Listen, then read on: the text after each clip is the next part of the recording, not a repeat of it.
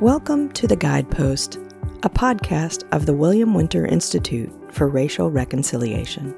I'm Portia Ballard Espy, Executive Director of the William Winter Institute for Racial Reconciliation, and I'm excited to have in conversation with us today Shaila Dewan. Shaila is a native of Houston. She's worked for the New York Times for some 20 years, mostly covering criminal justice issues. As a national correspondent, she's been based in Atlanta and now New York, where she's currently serving as a criminal justice editor with the New York Times. Shaila, welcome. Thank you. Thanks for having me. Welcome. We've heard the list of names made known worldwide: Trayvon Martin, Eric Garner, Michael Brown, Tamir Rice, Breonna Taylor, the list goes on. And now George Floyd. And amid the mounting complaints and citizen journalists posting a myriad of incidents of violence perpetrated against citizens, and now we see the national and global protest ignited by this killing of George Floyd.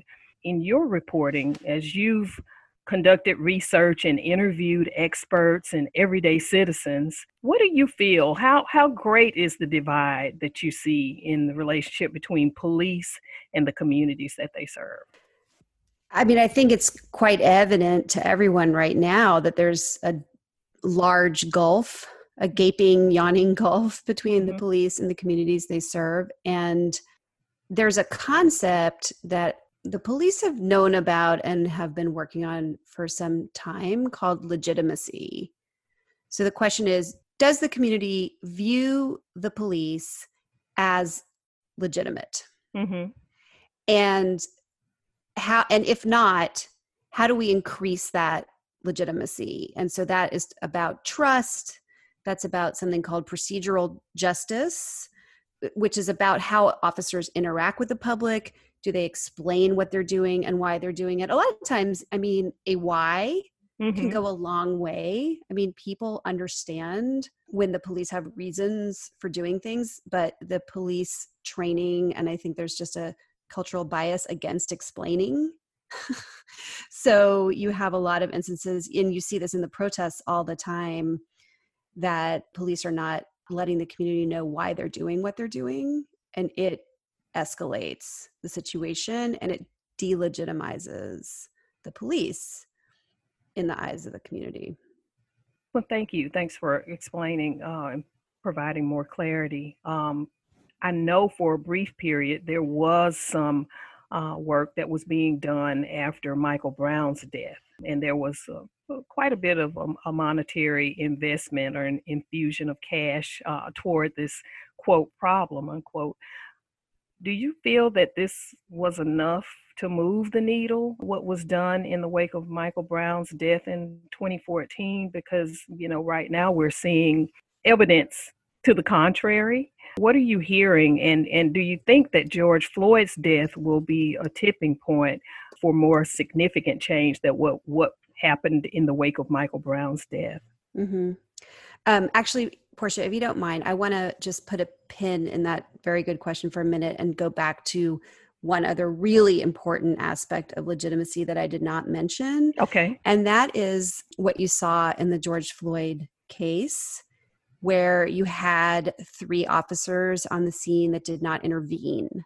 And intervention is another really important concept. You saw after that the Minneapolis police instituted duty to intervene, which means when cops see other cops doing something wrong, they are supposed to put a stop to it. Actually, Minneapolis already had that on the books, but it's very difficult in some police department cultures for officers to do that. And it also is a huge blow to the legitimacy of the police.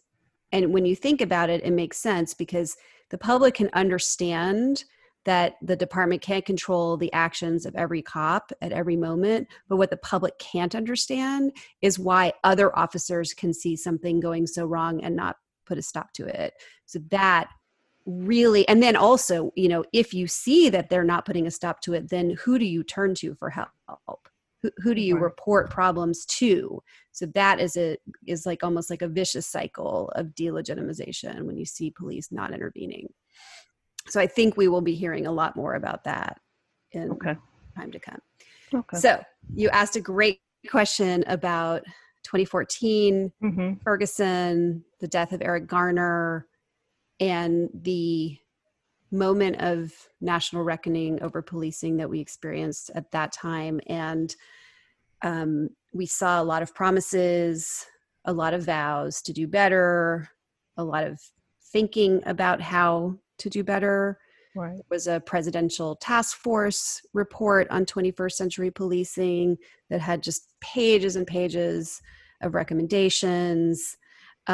We discovered that we didn't even have the data to comprehend the problem. So we didn't know how many fatal police shootings there are every year by any kind of government source. We didn't know how many deaths in custody, like the death of Freddie Gray, which happened in 2015. We didn't know how many of those there were. And so one of the biggest things was we're going to start collecting this data.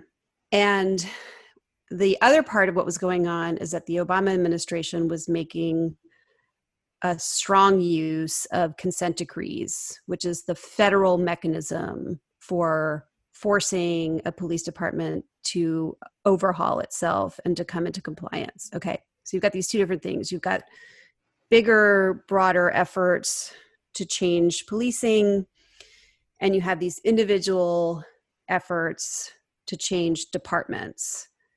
If you look at the big, broad efforts, what you see is honestly, it's like a lot of 2 steps forward, 1.5 steps back. There's been federal report after federal report and local report after local report. And a lot of times what happens is, the community will say, we don't think our officer disciplinary system is working well. And the community will study it. The community will do a report and collect best practices and issue research and recommendations. And then some time will pass and then the department will say, oh, we don't think our disciplinary process is working well. Let's do a report on it. Okay, so you just see this kind of over and over again, this like blue ribbon committee syndrome kind of thing happening. Right. And that has definitely happened since Ferguson. The national databases that were supposed to materialize to track those two things, which is police use of force, is serious incidents of police use of force, right? And deaths in police custody have really not gotten off the ground for various reasons. So they're in process, but we're talking about it's 6 years later now. Right. And we still have not seen that data. So we're still looking at private sources like the Washington Post to track police shootings. And what we see there is a mixed picture. So if you look at the people who've been tracking it, their data, what you see is that in big cities that have had their feet held to the fire and have paid more attention to these issues, and many of which have had consent decrees or the voluntary version of consent decrees, you see a 30% decline in fatal police shootings. But the national number is still the same. Why? Because you're seeing an uptick in rural and suburban communities, smaller departments. And there's some theorizing that may have to do with a change in the rhetoric around crime, that there's more fear-mongering around crime coming from the highest levels of government. So that's one theory as to why that may be. But you have to consider too that I'm going to say this number, we use this number a lot. It's 18,000 police departments in this country. The truth is we don't actually know if that number is right. We don't even know how many police departments are in this country and I've heard that number thrown out before as well. I mean, I'll just say kindly, it's an estimate. But it's kind of astounding when you think about it. Many of those departments are 25 officers or less. So how are you getting a consistent standard in training? How are you getting consistent standards for practices, use of force practices? It's almost an impossible task. So when you ask what's changed since Ferguson, I could point to specific departments that have made significant progress in bringing down their arrest figures, really trying to dig in and build more trust with the community, things like that. Some places that have measurable differences, but the overall bigger picture is much harder to get a grasp on. And this feeds into that conversation around defunding, and some people are using the term reimagine. And I wondered, are people really gravitating toward a total defunding? I've heard people having conversations about the fact that they don't need police, but I think the majority of people that I've heard say we do need the police. We just need to have a different relationship with policing. And I know that there was an article that came out a couple of weeks ago in the Wall Street Journal, and the title of it was "The Myth of Systemic Racism." And it offered pretty much that officers who use excessive force should be held accountable, but that there was no evidence of widespread racial bias. And, that's something that people are talking about, is racial bias in policing and statistics around that. In contradiction to what was in the article, the Wall Street Journal article, there was a poll that was conducted by Monmouth University, and it asked the question, are police more likely to use excessive force on Blacks than on whites? And 57% of those who were polled said yes. 33% said no, and then there was another 9% that just didn't know, how to respond to that question. The research that you are doing, conversations that you're having with subject matter experts as well as everyday citizens, are you hearing that people feel that there is systemic racism in policing, systemic racial bias in the way that police are operating in communities? I mean, there's so much to unpack in your question, and we should try to talk about it all, from the Wall Street Journal piece to defunding the police to changing public attitudes about this. But I'll try to answer your last question first. Okay. So there is no question that there is systemic racism in policing, but that's because there's no question that there's systemic racism in this country. And you cannot separate policing from that. And we can talk about a number of reasons why, but I think the Winter Institute should understand more than anyone that, we have an input problem, if you will. We have a much bigger problem than just the police. Now, why the police become a flashpoint for this issue is because the police have guns, the authority to use force, including deadly force, and because the institution of policing itself has been a tool for racial control over and over again. And so that makes systemic racism in policing a matter of life and death. So that's why we are talking about policing in this way so much more. But if you look at, say, inputs, I mean, there was, before George Floyd died, there was a whole conversation about calling the police on Black people, with the woman in Central Park who called the police. Yes.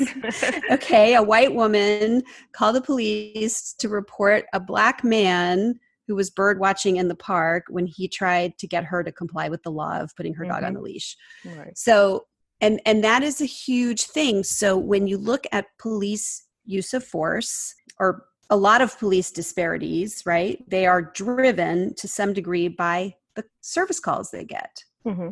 Okay, so if you get 90 service calls complaining about a Black person who just walked by who looks suspicious, or is barbecuing in the park using the wrong kind of fuel or whatever, then you're going to see that reflected in your interactions with the public, good and bad, right? So you have an input problem. That's not the only issue in policing, because you also have traffic stops, which the police do a lot of discretionary things where you also see this bias show up. But there's no reason for us to expect the police to have less of a bias than the rest of the country, right? I mean, That would be a tall order. So that's one thing. I think the bottom line is it's very clear. You can see in the numbers, and I can unpack the numbers in the Wall Street Journal article that you mentioned, for example, she talks about a study that shows that there's no discrimination in police shootings. I think this is, I hope I'm saying this right. I think this was a study of fatal police shootings, right, where they looked in depth at 1 year's worth of fatal police shooting. When you control for like what I was talking about, service calls or where the crime is happening, then you don't see a disparity in what the police did. However, there were some caveats in that study that are really important. One is the study found that Black victims of police shootings were more likely to be unarmed and posing no threat to officers. And white victims of police shootings were much, much more likely to have been provoking police violence by they call it suicide by cop, basically inviting the police to shoot them through extreme actions and extreme provocations. So, when you look deeply at this stuff, it gets much more complicated. I talked to a few union officials over the past week or so, and they will say, the police aren't racist. We're not racist. And I think what they're hearing is there racism in your heart? And we all know that the discussion is more complicated than that. Systemic racism, you can't look into every individual's heart to see if there's racism there or not. But it's about how we all were raised and live in a racist system. So I think they're not even getting the concept of what systemic racism means. And you certainly heard it in some of the exchanges on Capitol Hill. Yes. It's like almost like, let's start with the basic idea of what this means when we say systemic racism. And I love listening to Vanita Gupta try to explain it to Congress. Well, and I think it has to be data driven. I think sometimes people don't understand unless they see the numbers, and then there's going to be a dispute over who collected the data, who's presenting the numbers. I'm sorry to interrupt you, but I do want to say that, the data is, if you use the police department's own data, okay, or the states, in many cases, the state's own data, you're going to see these disparities show up. It's not really a question of, is this data right or wrong? We know that there are disproportionate impacts of the criminal justice system. That's not really in question at all. Because then you have to look at individual instances. And, for example, my story today, I had to look at the individual instance of the killing of Rayshard Brooks in Atlanta. He was shot in a Wendy's parking lot. And so, but when you start to look at it's almost like at this point, it's a very unsatisfying exercise to look at these individual instances one by one, because in each one, there's all of these sort of individualized questions which are relevant to that situation, but they're not as relevant to the larger discussion. Does that make sense? Mm-hmm. It does. I'm remembering something, and I wrote it down just so I could remember it. The former chief of police in Atlanta, Erica Shields. Mm-hmm. She said something, and I think you quoted it. You may have quoted her at some point. But anyway, she talked about a killing. I think it was college students that were on a campus. She was talking about, she said, I know that we cause further fear to you in a space that's already so fearful. So for so many African Americans, and I'm genuinely sorry. So to your point, they do know, I think they know, but I often still hear officials, debating whether or not this is actually happening in the way that we think it is, specifically targeting a certain community of people.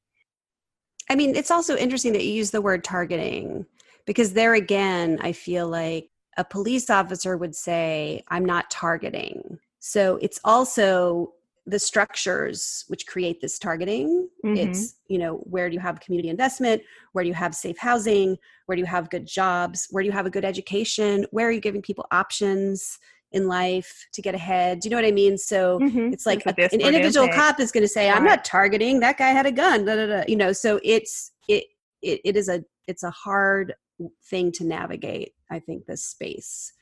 It's so interesting to me. You've heard some police say in recent days, stop treating us like thugs. Stop disrespecting us. You've got to give us respect. And it's like, it's a mirror image, right, what of they've what been asking. Yes, the protesters exactly. are saying. Right. And it's almost like these two sides cannot hear each other. And in this case, I think, it's incumbent upon the police to not use that kind of rhetoric and to understand why that kind of rhetoric is even more upsetting and even more inflaming of the situation. I think it's their responsibility in this world, but they do feel abandoned. They do feel like they've been doing the job that they were asked to do all this time. Mm-hmm. It's sort of like faulting the Atlanta cops for trying to arrest Brooks because he was drunk driving. Okay. So take that. A lot of people said, why did they arrest him? Why didn't they just let him walk home when he offered to walk home?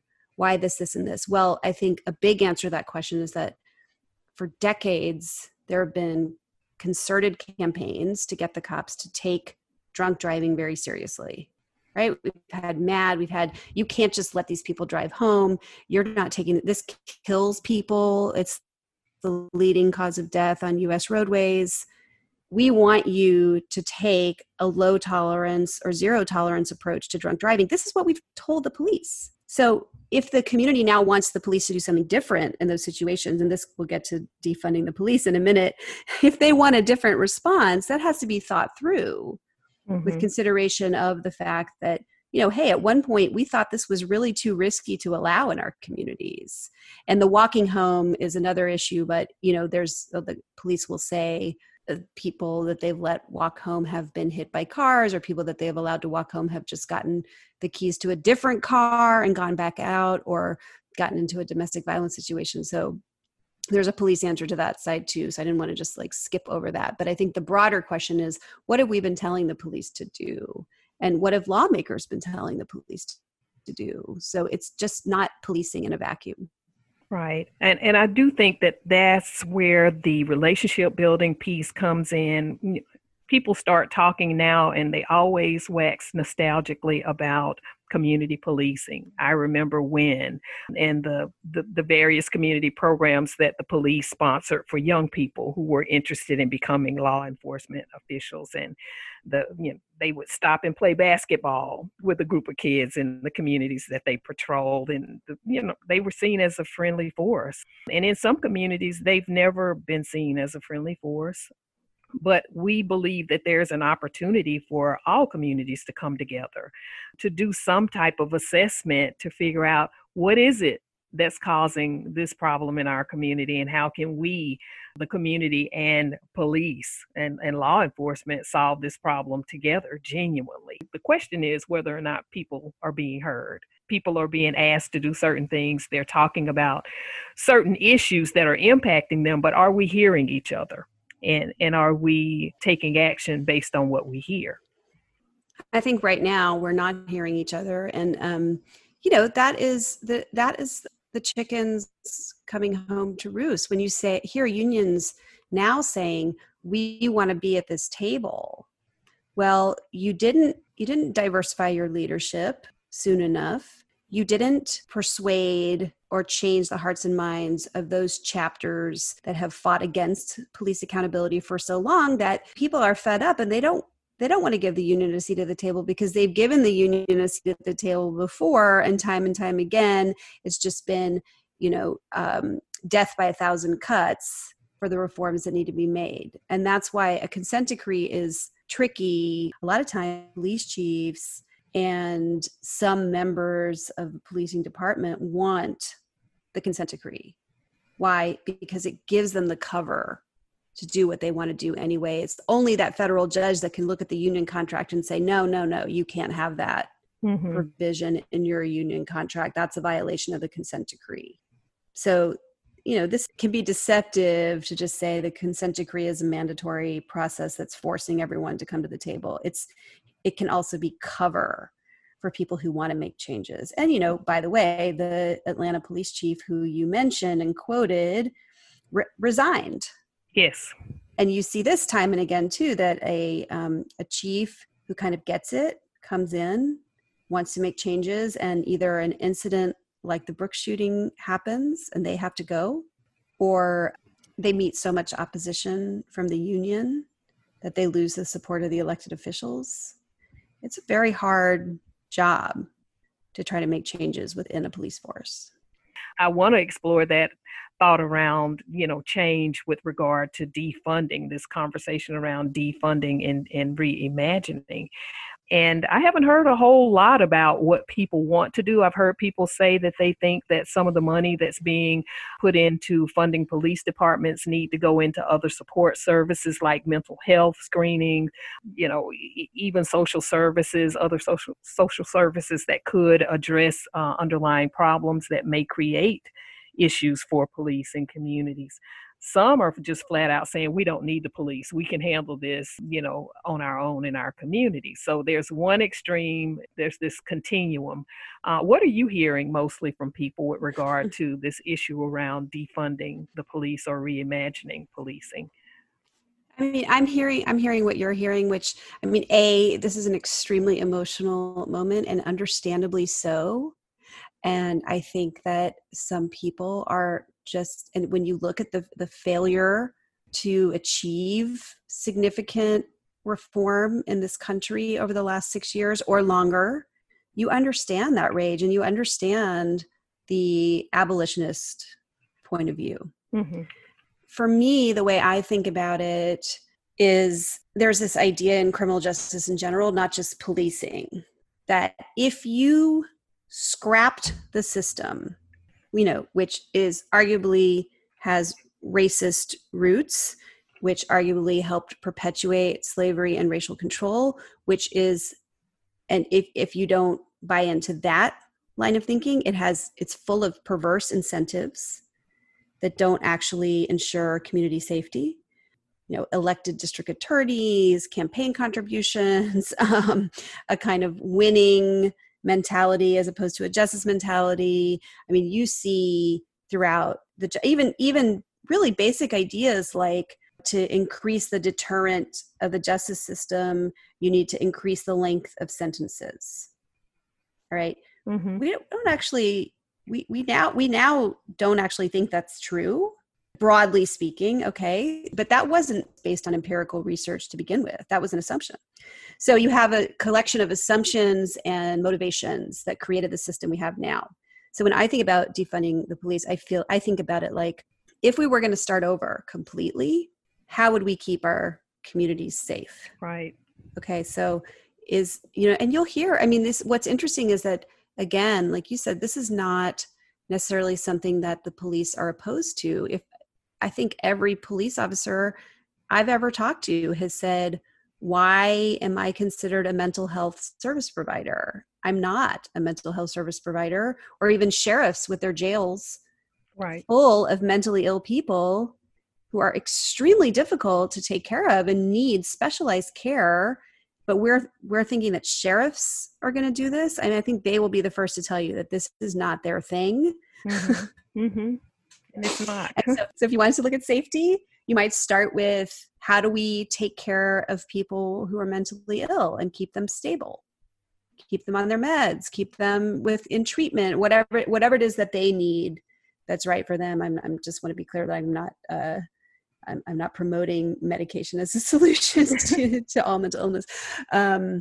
But if we had systems in place to do that, to go to the root causes of crime, like poverty, which we know is the mother of crime, right? So then how much safer would your communities be if you address those root causes, and would the need for the police diminish accordingly?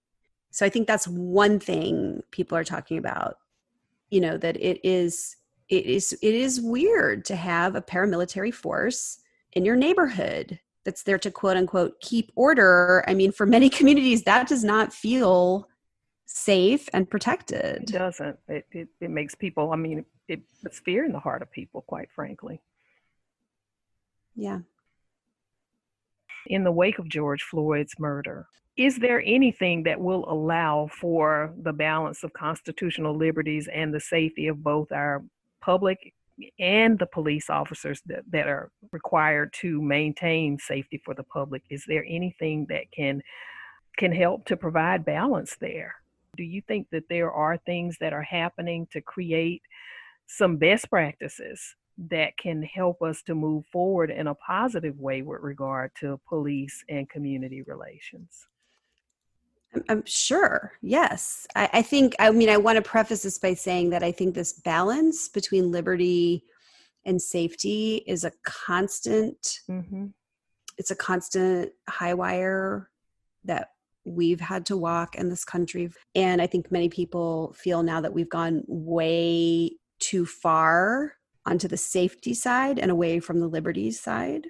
There are certainly best practices that you can use. For example, like you can, right now you can arrest somebody for jaywalking. You can forcibly arrest them, handcuff them, and take them to jail. Or for an open container, for disorderly conduct, failure to obey a police officer. I mean, you can ratchet down some of those opportunities for interaction. I mean, we've seen time and again that a basic traffic stop goes horribly wrong. So one answer is just reduce, like if police are not arresting you, then resisting arrest is not a possibility. So one thing is just to try to reduce arrests, reduce patrols, reduce stop and frisk, reduce these opportunities for things to go awry. So that's one. Two, you have various ways of influencing police culture, which is the hardest thing to do, and policy. So we're seeing a lot of talk about policy training. So in Europe, there are places where you have to go to school for 3 years to become a police officer. And I don't think there's any place in the United States where you have to train for 3 years to become a police officer. Sometimes it's more like 6 weeks or 6 months. So we really do, we have very high expectations of departments that have low hiring standards and low training standards. So how are we expecting so much out of these young recruits who are in their 20s? They're no more yet educated and aware than any other person in their 20s. And, we're giving them guns and allowing them to walk on the street. It's like, maybe we have to raise the standards to European levels for police. Not that European police are perfect, but it's a big difference in training. National standards, even like centralizing more police forces, so you don't have 18,000 of them that are all different. There's different ways to talk about reimagining the police and what they do. Well, we want to thank you for your excellent reporting and continuing to tell the story and giving us data that we need to have the conversation around how we can make positive change in communities. So thank you for all you do, and thanks for being with us. Thank you, Portia, and thanks for how much the William Winter Institute has taught me through the years about how to think and talk about these issues.